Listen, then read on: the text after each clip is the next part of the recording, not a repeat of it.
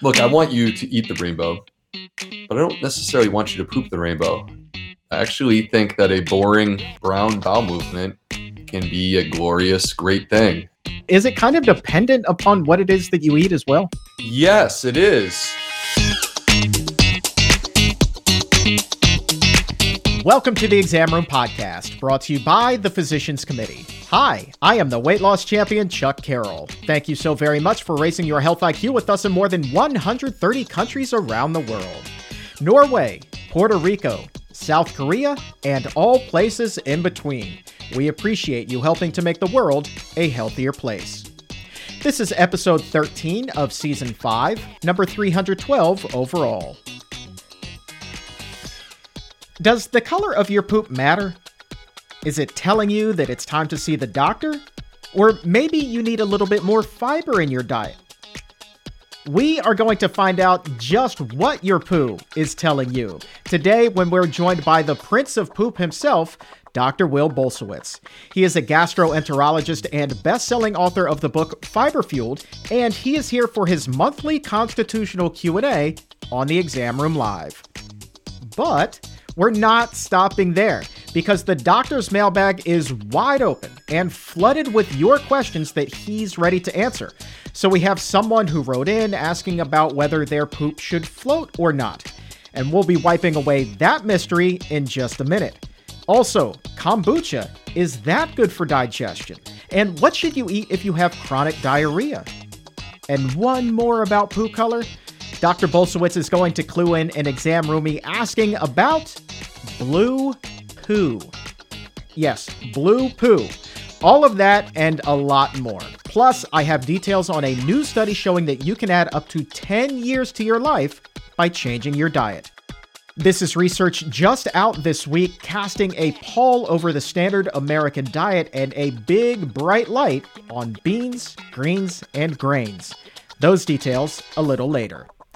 And if you're in the Naples area of Southwest Florida, I would love to see you Super Bowl Sunday, February 13th at the Southwest Florida Veg Fest. I'll be speaking there along with neuroscientist Dr. Mickey Witt.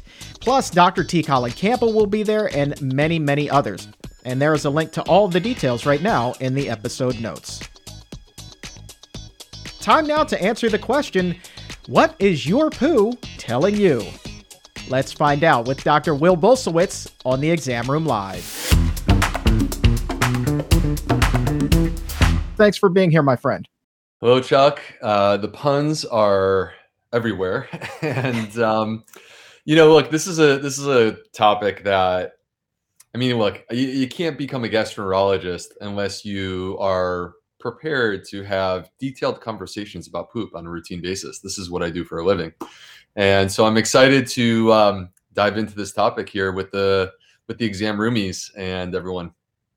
Yeah, someday I hope that you write a book with just a list of all of the questions you've been asked about poop. I think that could be your next bestseller, my friend. But let's start with Andrew's question, where he is asking about the color of poop. He wants to know flat out, what does the color of your poop actually mean? Well, so it's interesting. There's a number of different things that you could find. I'm just going to be totally serious. I hope you guys don't mind, even though I'm talking about poop. I will try to be as serious as I can for a moment here.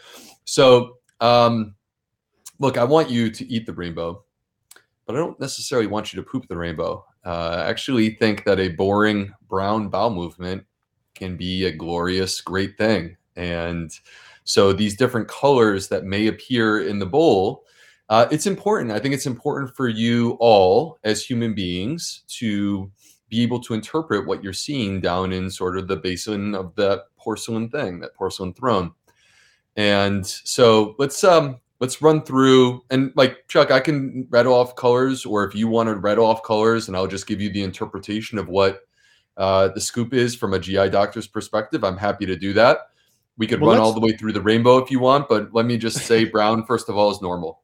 Okay, but what shade of brown should we be looking at? Something a little bit more on the lighter end, or should we be looking for a deep, dark, rich brown? Yeah, I don't think you want it too deep, necessarily too deep and dark, and nor do you want it to be something that's looking like more of like a sand color or a pale color. Let me point out that like a sand-colored bowel movement, very pale bowel movement, can potentially indicate that there's something going on with the bile ducts or with the gallbladder.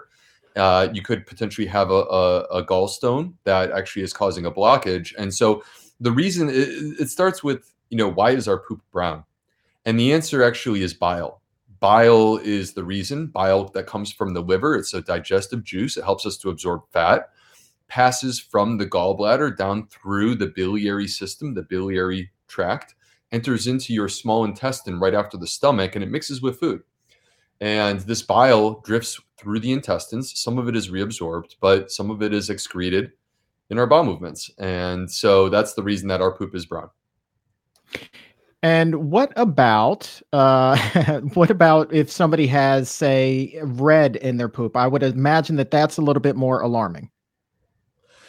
Yes. So red can clearly indicate blood. And how we interpret the color of the blood can give you some clues about where the blood may be coming from. So, for example, the brighter that it is in terms of the red color, the more that it's like a fire hydrant, the closer to the bottom that it is. So when a person has very bright red blood, I would classically think about, like, particularly if there's no pain, I would classically think about bleeding internal hemorrhoids or an anal fissure. But the point is that it's coming from somewhere in the rectum or very close to the bottom, right? So very bright red. Whereas the further that the blood travels through the body, the darker that it becomes. And that's a consequence of the blood starting to get processed by the body over the course of time. And so a darker sort of maroon or purple color can indicate that it's coming from somewhere higher up in the colon. So, for example, on the right side of the colon, or even coming from the small intestine, or in some cases, even the stomach. So the color is important. Now, look, if you think that there is blood in your stool, I'm just going to tell you that as a gastroenterologist, I have a policy, which is that when you see blood in your stool, you should get checked. You should get a colonoscopy to make sure that you understand. And it's far too easy for us to dismiss this type of thing and assume that it's, hey, this is just hemorrhoids, no big deal. Well, I just want you to know that I've had a number of patients where you think it's just hemorrhoids and it proves to not be, and you end up so thankful that you do the colonoscopy to verify that. So if you see blood in your stool, this is a reason to get checked. This is a reason to get a colonoscopy. Now, one other thing, Chuck, and I saw some people in the comments box. Thank you, everyone who's active and engaged in the comments section. It's also possible to see red in your stool when you consume beets. And so I have had a number of patients who they come in, they're like, Doc, I'm seeing red in my stool. And you, of course, ask, like, did you eat beets the night before? And the answer is yes. And more than likely that was the beets, as long as it doesn't come back again. But if you eat beets and then 12 hours later you see red in your stool, you know where that's coming from. Well, in the interest of oversharing, that can happen to me on the front end of things, not necessarily the back end of things. The first time that I noticed that, I was freaking out until the doctor asked me that very same question. Did you eat beets the night before? And sure the heck enough, I did. And there you go. We have some people saying that, for instance, Northwest Backcountry at 12:05, after eating a rich roll smoothie, my poop can be green or blue from the kale and blueberries. So is it kind of dependent upon what it is that you eat as well? Yes, it is. So actually, for those of you who have read my book, Fiber Fueled, I talked about this transition that I made around 2013 into 2014, where I started to move away from eating fast food and hot dogs and things like that towards eating plants. And one of the first things that I did was I started to drink smoothies, and I would do them as actually a meal replacement for dinner. So I would make literally a big pitcher of smoothies. It was probably, 40 ounces, maybe more, of smoothies, and highly rich in greens. And back then I would notice actually that my bowel movements would turn green. And so if you're pushing the greens really hard, you may actually notice this. So it's not something that necessarily I would say that you have to do or that you're unhealthy if you don't have green bowel movements. but it is something to be aware of, is that if you're pushing hard on the greens, whether that be in salads or in smoothies, then that's something you may notice. Now, the blue is interesting because the blueberries, if you go hard on blueberries, it will turn your stool dark. And it may not necessarily be blue. It may actually end up coming more like a black color almost, or a deep purple. And this is important to be conscious of, because we talked a moment ago about blood and how the color of the blood tells you how long the blood has been inside your intestines. Well, blood that is classically coming from the stomach and is slowly moving through the intestines will come out black. And we call this melena. Melena, M-E-L-E-N-A. This is the word that us gastroenterologists use for a black stool that's the result of bleeding, typically in the stomach. And so melena tends to be sticky, and it has a very distinct odor. So not to be too graphic, but Chuck, when I walk through the hospital, I can smell this. Like, I can be in the hallway and be like, okay, there's a consult in room 428 right now. Then might as well just go see them because they haven't called me yet, but I know it's coming. So it's something to be aware of, that if you see this black stool, particularly foul smelling, sticky, that may be indicative of a GI bleed. And that is a reason to get checked out immediately, potentially even going to the emergency room. Now, flip side, you consume a very large amount of blueberries all at once. Could be a smoothie, or it could be oatmeal, or whatever it may be. You consume a large amount of blueberries all at once, and you notice that you have a dark stool, but it's not foul smelling, it's not sticky or weird. That's probably your blueberries doing that. All right, so I want to stick on the blue here and take a question from Charlotte. And let me just say to Charlotte, before you answer the question, I thought I was the only person on the face of the earth who this happened to as well. Charlotte's question is, my poo was blue after eating Superman ice cream. How bad is that? Yeah, so it's actually kind of interesting, Chuck. Blue dye, food dye, has been shown to allow us to time, so blue food dye is not absorbed, and it will actually be excreted in your stool. And it actually has been shown to allow us to determine the transit time of your intestines, meaning how long it is from the time that food goes in your mouth to when it comes out your bottom. And that transit time actually gives us some information about what your gut microbiome looks like. And so this is what I'm referring to right now, Chuck, is research that came out of a company that I'm involved with called Zoe, where they fed people blue muffins. And these blue muffins, now let me say, I know that there's a lot of concern and apprehension about food additives. So there actually is no data that blue dye is harmful to the gut microbiome. There is concern with some other food additives or colorants, particularly some of the yellows and reds. But anyway, in this study, eating these muffins allowed you to see what your colon transit time is, which gave you information about your gut microbiome. And that's just kind of interesting that we could collect information like this. And that's where the Superman ice cream is coming from. So are you able to tell then how healthy a person's gut is based off of how quickly food is moving through the system? And then further on that, what is the sweet spot for that? How long should you want it to take? Yeah. So this is just a part of putting the puzzle together.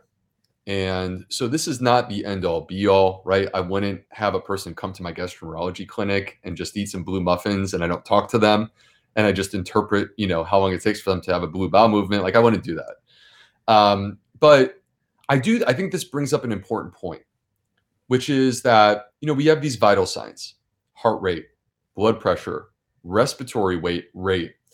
So we have these things that we look at. And as a doctor, we're trained, this is actually critical information. It's one of the first things that you do for your patients is look at that. We should be looking at our bowel movements. And there's information that we can gather. And this, to me, the important point from my perspective as a gastroenterologist is that this is the window into the health of our gut. There's information that we can collect. So if you do sort of the blue muffin challenge, if you do that, then classically what we want to see is a bowel movement somewhere in the area of 24 to 36 hours. When you go beyond 36 hours, then we're moving into sort of the constipation realm, okay? So that's what we classically want to see, but this is not the only thing that I look at, right? I look at frequency. I look at completeness of the bowel movements. Like, are people completely evacuating when they go? Because there are a lot of people that I take care of that are constipated, even though they poop every day, because they're not completely evacuating when they go. I want to look at the form. So there's something called the Bristol Stool Scale. The Bristol Stool Scale breaks poop into 7 different types, and you can use this at home. You can find information about this, by the way, on my Instagram. I have information about this in my upcoming book, because this is how important I think it is. You can literally look in your toilet bowl, see which of the 7 types on the Bristol Stool Scale. You can, by the way, Google this if you like to as well. See which of the 7 types you have. And this is providing us with some information about what's going on with your gut. So the point from my perspective is, don't jump off the toilet, smash the flush button, and walk out the door and pretend that it never happened. Recognize that what is there is information that can be collected and shared with your doctor or used to try to improve your health.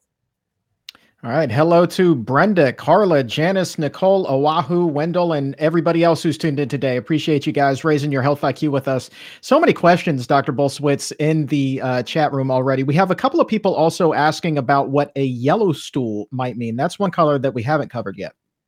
Yeah. So, and Chuck, I encourage you to keep running through these colors as the show goes on. Keep tossing them my way, and I will take them on. A yellow bowel movement. So, could it be food related? Could it be a food colorant? Possibly, yes. But the other thing to be aware of is that if a person is struggling to process and absorb fat in their diet, which can come from a number of different reasons, including the pancreas failing to keep up with its ability to produce digestive enzymes. So if a person is struggling to process and absorb their fat, then they may actually notice that they have greasy, foul-smelling, yellow bowel movements. All right. Like, I'm not talking bright yellow. I'm just talking more of a tinge away from the deep brown that's starting to take on some yellow. And that may be indicative of malabsorption.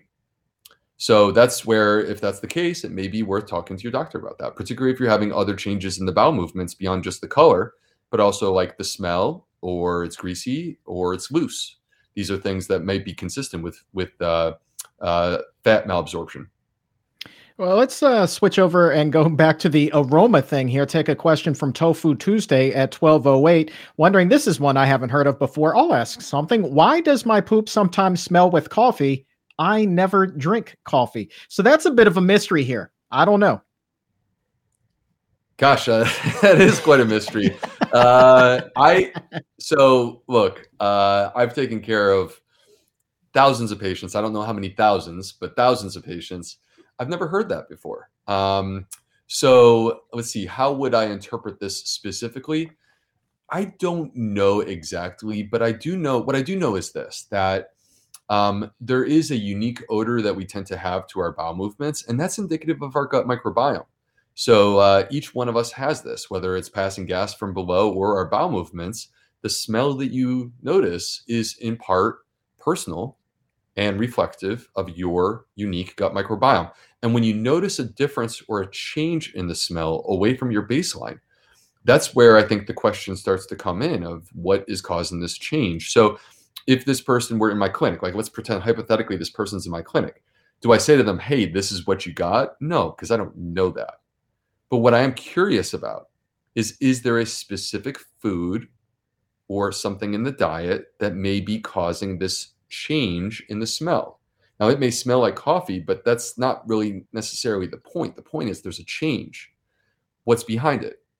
Let's keep a diary, right? So that way, when you notice the smell, write down what you've had to eat, what you've had to drink during the last, let's say, 2 meals and kind of the last 12 hours. Like, let's try to figure out what's been going on here. And it's not necessarily just food, but I would make sure to also include things like beverages, include alcohol consumption, things of that variety. Let's take a question from Sarah. You know, they say that hope floats, but should your poop? Sarah's wondering whether the poop should float or should it sink?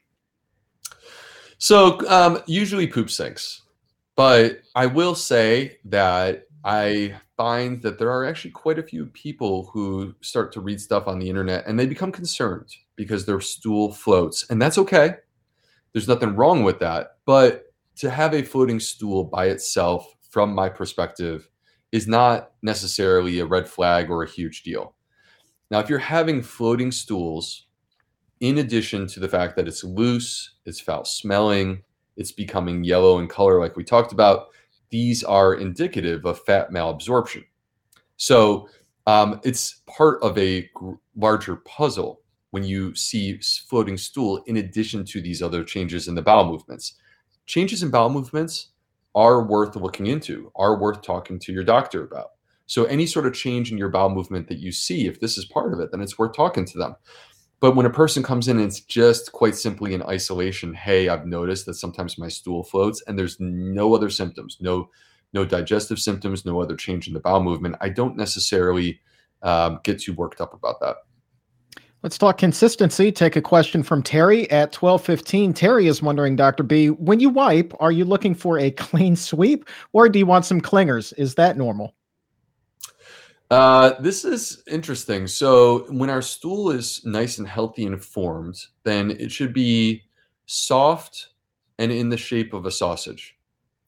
And so to clean after that shouldn't necessarily be this great challenge, right? Shouldn't necessarily smear and things of that variety. Gosh, now I'm starting to get into the territory that I'm getting a little bit, I may be blushing a little bit. So sorry, you guys, because I don't talk about wiping very much. I do talk about poop all day. But anyway, I think the point, though, is that it shouldn't necessarily be that difficult to clean. So if you're having difficulty with cleaning, it may be worth talking to your doctor about. And one of the important things that can come up that I think is worth being conscious of is that there can be an issue at the bottom, such as internal hemorrhoids.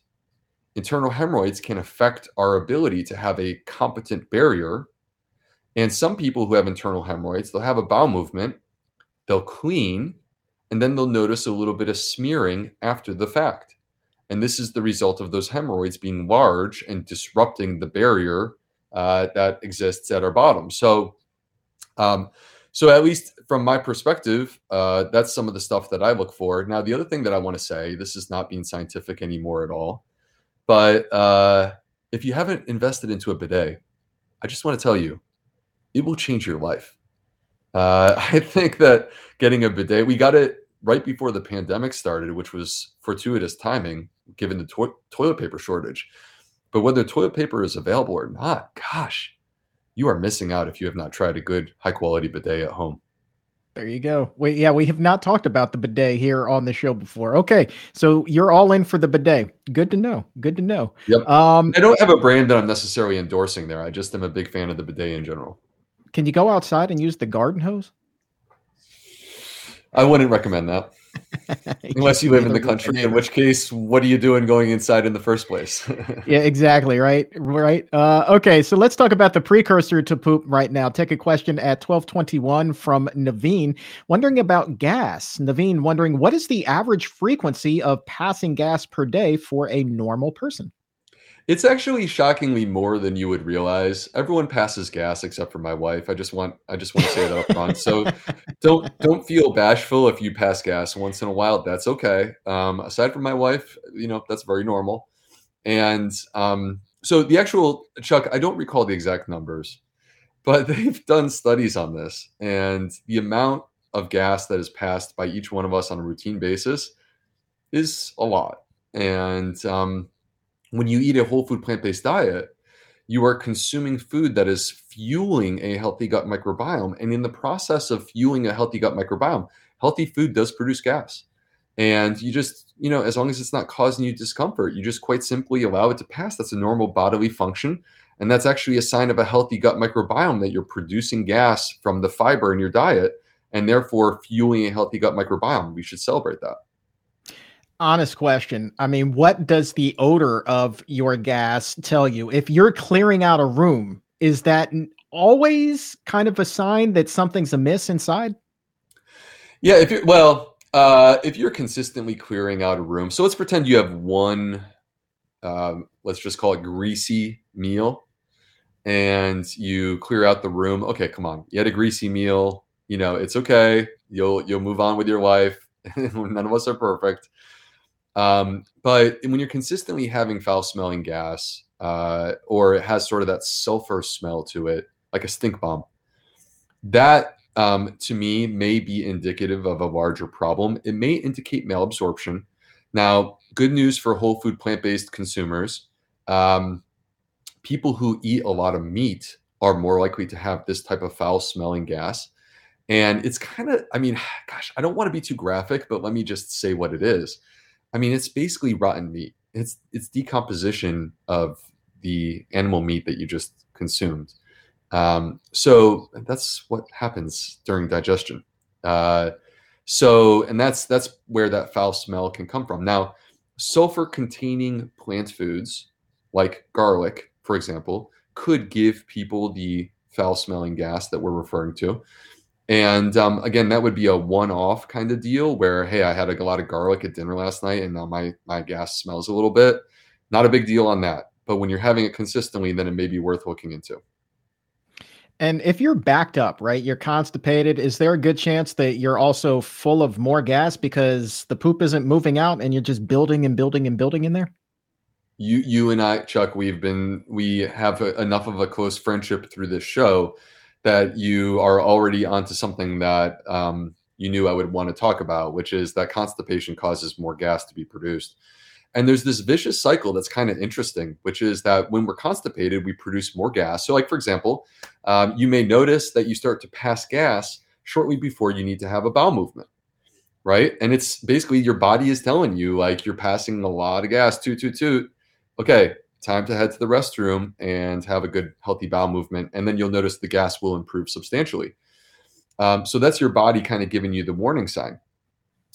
When we're constipated, we produce more gas. And what's interesting is that the methane gas has actually been shown to slow bowel motility. So it's actually a vicious cycle of sorts, which is that you become constipated, which produces more gas, which slows bowel motility, which makes you more constipated. How do we disrupt this? I mean, by the way, this is the reason that the number one cause of gas and bloating in my clinic is constipation. How do we disrupt this? We get people pooping. We get them into a rhythm. When you get into a rhythm and you're moving things through, then you will find that the gas and bloating improve substantially and you stop passing so much gas. By the way, I just want to say, you guys in the comment section are hilarious, and I am loving you guys today. It is so much fun today. Dude, they are the best. I love the exam roomies. They have no idea how much I appreciate them. Tofu Tuesday says, this is my favorite episode to date. You guys, this is so fun. The Tofu Tuesday is the greatest. She may be our most frequent flyer here on the show. I see her so active in the chats all the time, and I appreciate her more than she knows. Let's take a question from the Nemeths at 1222, as long as we're talking a little bit about constipation. Kind of long-winded.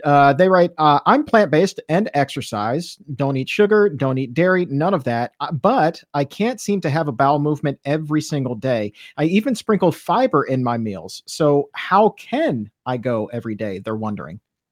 Yeah. So first of all, you could eat the perfect diet, right? And there will be some people who have constipation, just like there will be some people who have acid reflux or develop heart disease or all these different things. So consuming more fiber doesn't necessarily ensure that you won't have constipation. In fact, when you are constipated, I actually don't necessarily start going hard on the fiber in my patients who are really constipated. I focus first on getting them pooping, and then I go on the fiber, because the fiber can produce more gas, and if they're not mobilizing their bowels, then actually they will become even more constipated. So it's sort of a paradox of sorts, and it's part of the nuance of the conversation around fiber that I want to be very clear on, because I feel that sometimes people perceive that I'm just, go on fiber and every single person, every single time. That's not necessarily true. So now with regard to this, what can you do? Okay, let's talk about a couple of different things. You guys ready to talk about ways to improve constipation?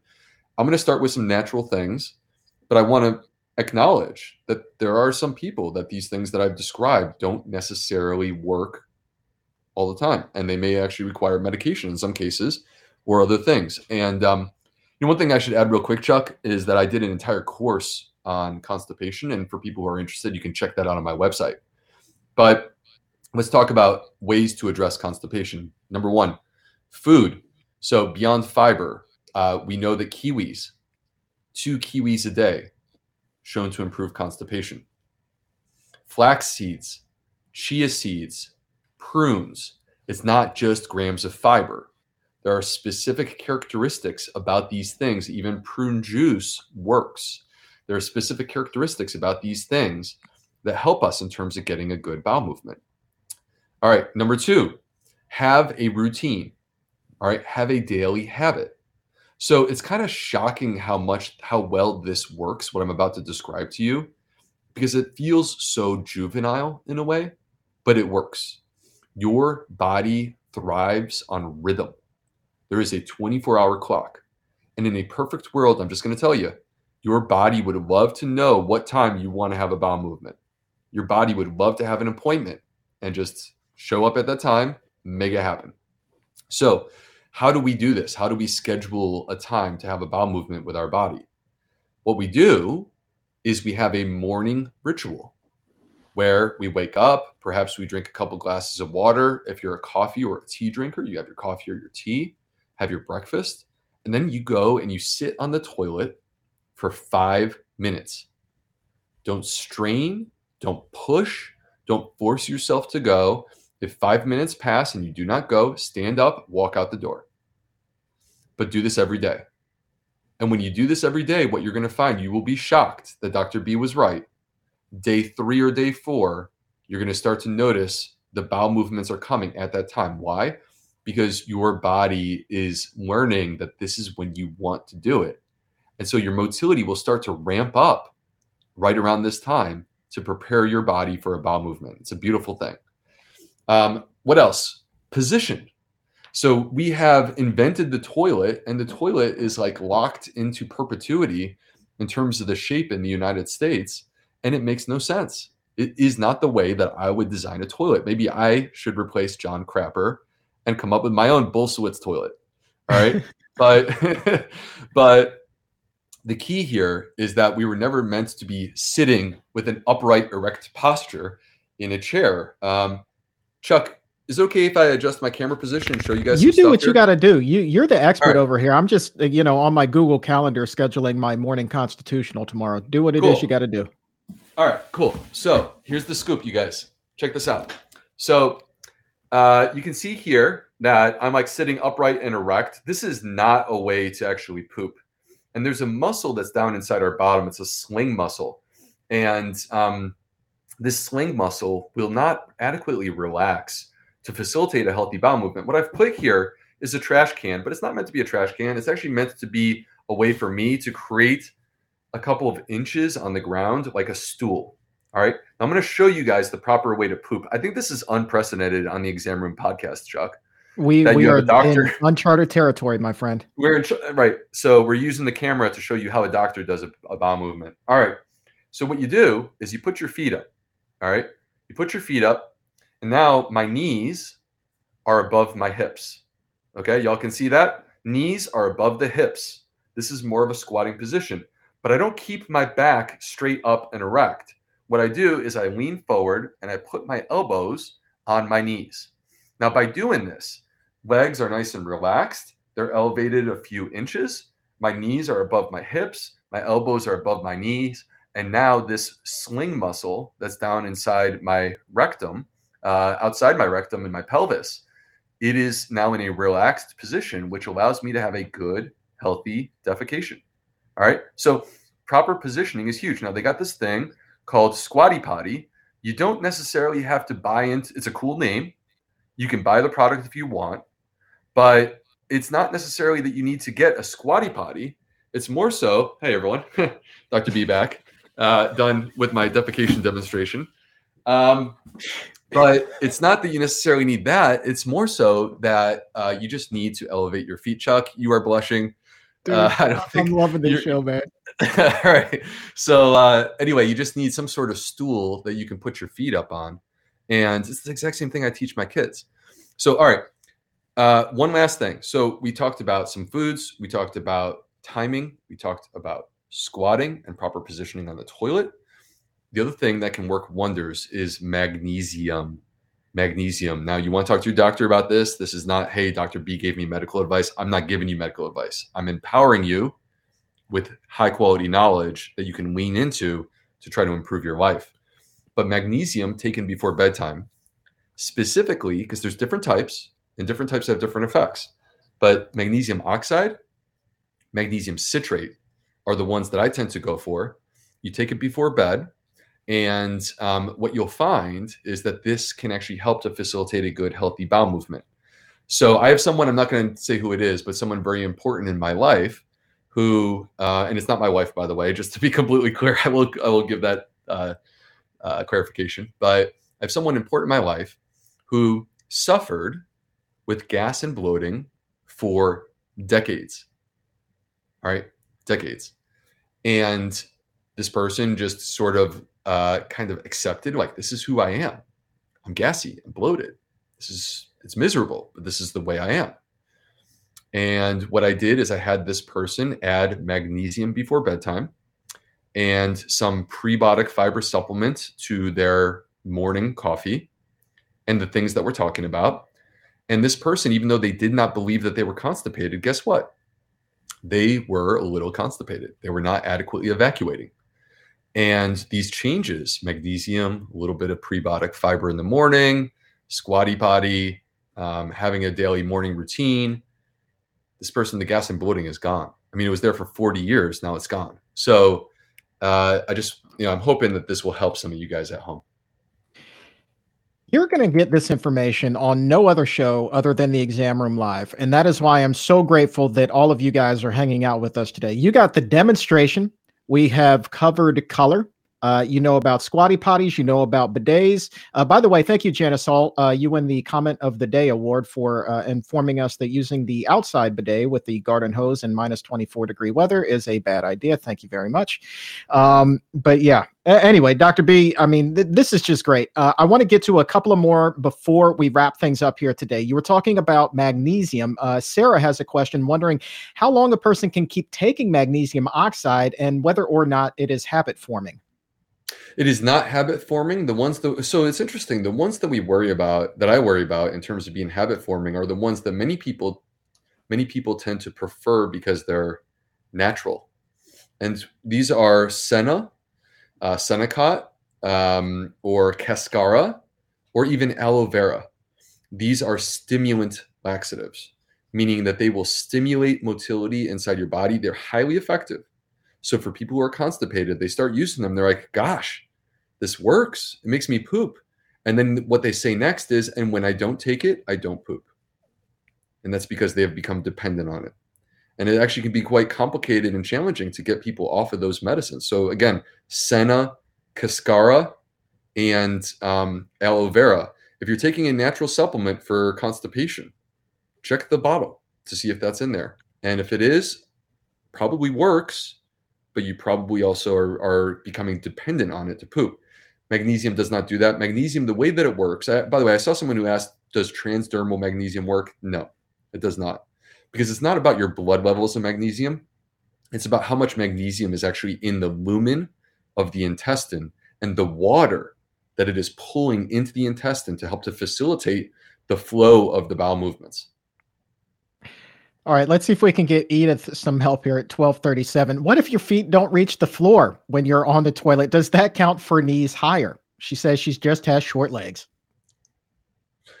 Oh, man, I think that's so funny, but unfortunately, I don't think it does because the issue is that you want your feet to ultimately be anchored into something that you can push down on. And so that way, because you don't want them to be like basically gravity pulling the legs down, you want the legs up in a very natural, relaxed position. If you're having to strain, if it feels uncomfortable, then this is not going to make it seamless and natural for having a good bowel movement. So again, I think that I would still recommend having a stool to put those legs up. Yeah, Edith, I feel your pain. I'm only 5'5". I know what you're talking about. Heather, let's wrap things up with two quickies. Heather is wondering what she can do about chronic diarrhea. So kind of on the opposite end of the spectrum that we've been talking about. Step number one with chronic diarrhea has to be, why are you having chronic diarrhea? So it would be impossible for me over the course of the Exam Room podcast to tell you the answer to that question. You have to work with a medical doctor to get answers. Things that come to mind in a person that has chronic diarrhea, I want to know that they don't have celiac disease. By the way, the only way to really fully answer that question is to have a person consume gluten and then perform an upper endoscopy with biopsies of their small intestine. So I want to know whether or not they have celiac disease. I want to investigate something called sucrase deficiency. People that have irritable bowel syndrome with diarrhea, you guys need to hear this. This is something that can be a game changer in your life. There's an enzyme called sucrase that processes sucrose. You've heard of sucrose. It's table sugar. Sucrose is in healthy food too. You could be eating a whole food plant-based diet without any added sugars and be exposed to sucrose. That doesn't make sucrose unhealthy. But some people struggle to process it. And there's an easy breath test that you can do that will tell you if this is a problem, and it may change your life. So I want to know if they have sucrase deficiency. I want to make sure they don't have Crohn's disease or ulcerative colitis.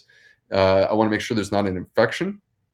And also, particularly in women past age 50, I want to make sure there's not something called microscopic colitis. So many times this ultimately does require me to do upper endoscopy and colonoscopy in addition to some other testing. Once we know what the cause is, then we can become laser focused in terms of our approach. One other thing I should mention real quick, Chuck, before I move on. If your gallbladder is removed, if your gallbladder has been removed, there is a huge percentage of people that get diarrhea from that. So if something to be conscious of, it could be 10 years ago that your gallbladder removed and then you start having diarrhea. That could still be the cause. So anyway, but one quick little tip that I would toss out there. I have found that prebiotic fiber supplements can, in many cases, shock even me, the gastroenterologist, in terms of their efficacy in improving a person who has diarrhea. So if you add a prebiotic fiber supplement, it could be that this is irritable bowel syndrome with diarrhea. You do this and you notice an improvement.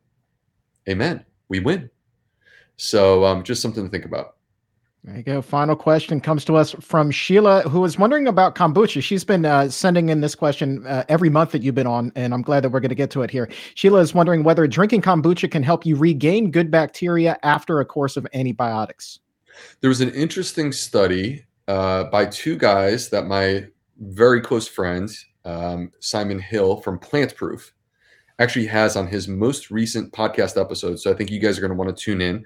I haven't listened to it yet, but I'm planning to because I'm very interested to hear what happens. Two guys from Stanford, Justin Sonnenberg, who's a microbiome expert. He, by the way, endorsed Fiber Fueled. And Christopher Gardner, who is a clinical trial nutrition expert who actually works with me on the scientific advisory board of Zoe. And they did this study where they looked at people introducing fermented foods over the course of 8 weeks. Now, people were like basically going from not consuming fermented foods to consuming a lot of fermented foods.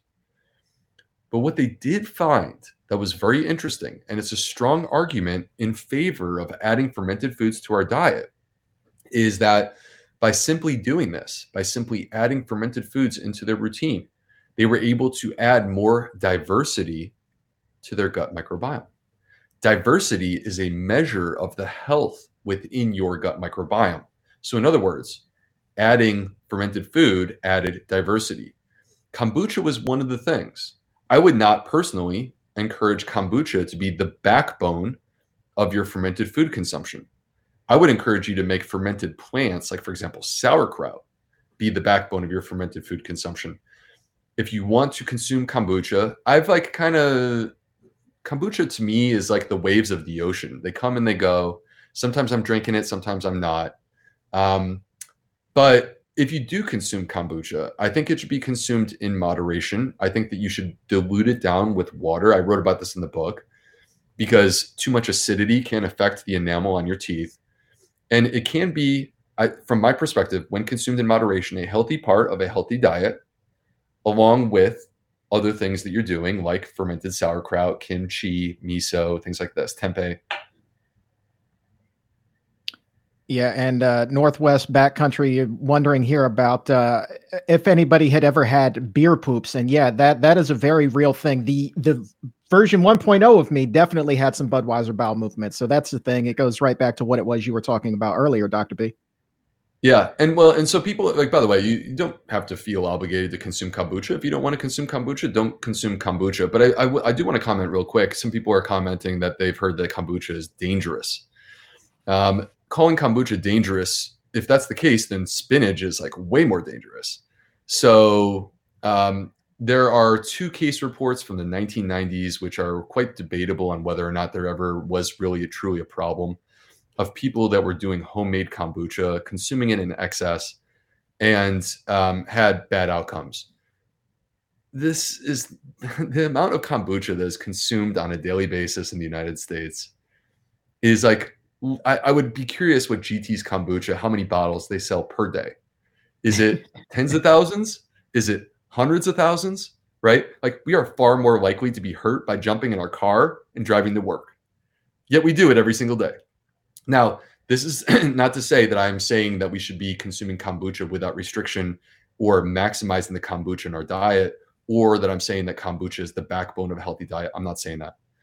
But what I am saying is that if you're a soda drinker and you like carbonated beverages, replacing soda with kombucha in moderation is a healthy substitution.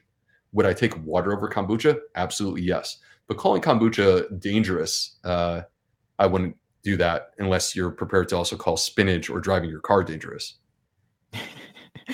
Let's close out the doctor's mailbag. And Dr. B, this is easily, hands down, the best episode I feel that you and I have ever done. This is podcast gold, my friend. Like, we should be taking this to Sirius XM right now, nationwide, coast to coast, in everybody's vehicle. Like, let's just do this thing big. Like, this has just been fantastic, man.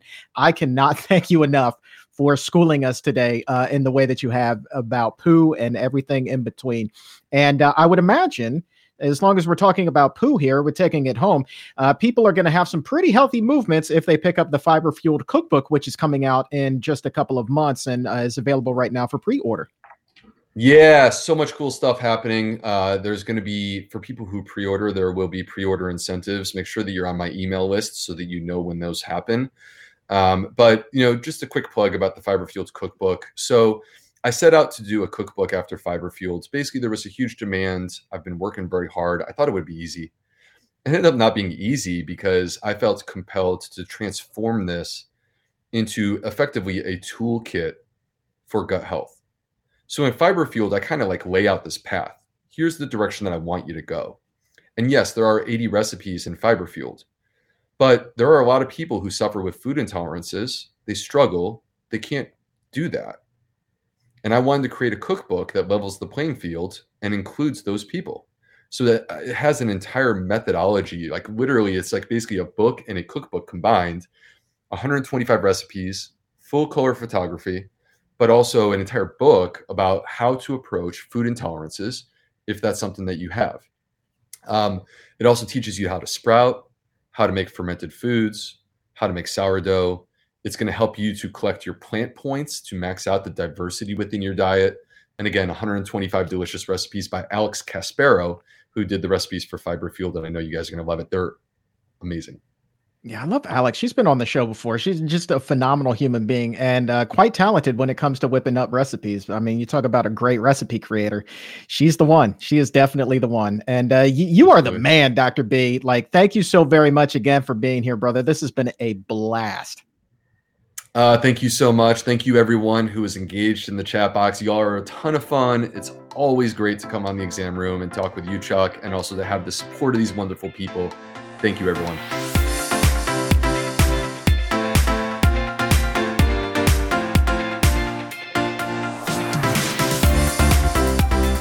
Be sure to reserve your copy of the Fiber Fueled Cookbook today. There's a link to do just that in the episode notes. And don't forget, you can join us for the Exam Room Live every Wednesday at noon Eastern, 9 a.m. Pacific on the Physicians Committee's YouTube channel and Facebook page. We would love for you to join us live because that is your best opportunity to ask experts like Dr. Bulsiewice your questions. And if you can't join us live, you can also send them to me ahead of time. I'm on Twitter and Instagram. Message me there at Chuck Carroll, WLC. Let's shift our attention now to longevity and new research showing that you can add up to a decade to your life by changing your diet. And for those details, we head to the exam room news desk. Humans are living longer, but not necessarily healthier. New research, though, is showing that both are possible if you pay closer attention to what you eat. A Norwegian study finds it's possible to increase life expectancy by up to 10 years by following a healthier diet. The research shows substantial gains by increasing the consumption of legumes, whole grains, nuts, and fresh fruits and vegetables, while limiting red and processed meat, as well as refined grains, eggs, and sugar-sweetened beverages. And the earlier a person makes these changes, the longer they're likely to live, with young adults seeing the biggest gains. But the benefits can still be achieved at any age. The study finds an average of 8 years of life can still be added by adults in their 60s, and for seniors in their 80s, the average is still 3.5 years, with some gaining as many as 5 years of life. The results can only be interpreted as a condemnation on the standard Western diet that is high in fat, but low in fiber. One of the nifty things researchers have done here is to condense the findings into what they call the Food for a Healthy Life Calculator. That's a free tool online right now that demonstrates the effects that certain foods may have on your life expectancy. And a link to that, as well as to the study, can be found in the episode notes. And if you haven't already done so, please go ahead and subscribe to the Exam Room Podcast by the Physicians Committee on Apple Podcast or Spotify, wherever it is that you get your shows. And when you subscribe, please also leave a 5-star rating, because every new subscription and 5-star rating truly does help those individuals who are suffering the most with their health to find this information that can change their fortunes. So please take a moment to do that right now on Apple, Spotify, or wherever it is that you get your shows. And for today, that is going to wrap things up. I want to say thank you one more time to the incredible Dr. Will Bulsiewice for being here. And for everyone at the Physicians Committee, I am the weight loss champion, Chuck Carroll. Thank you so very much for listening. And remember, as always, keep it plant-based.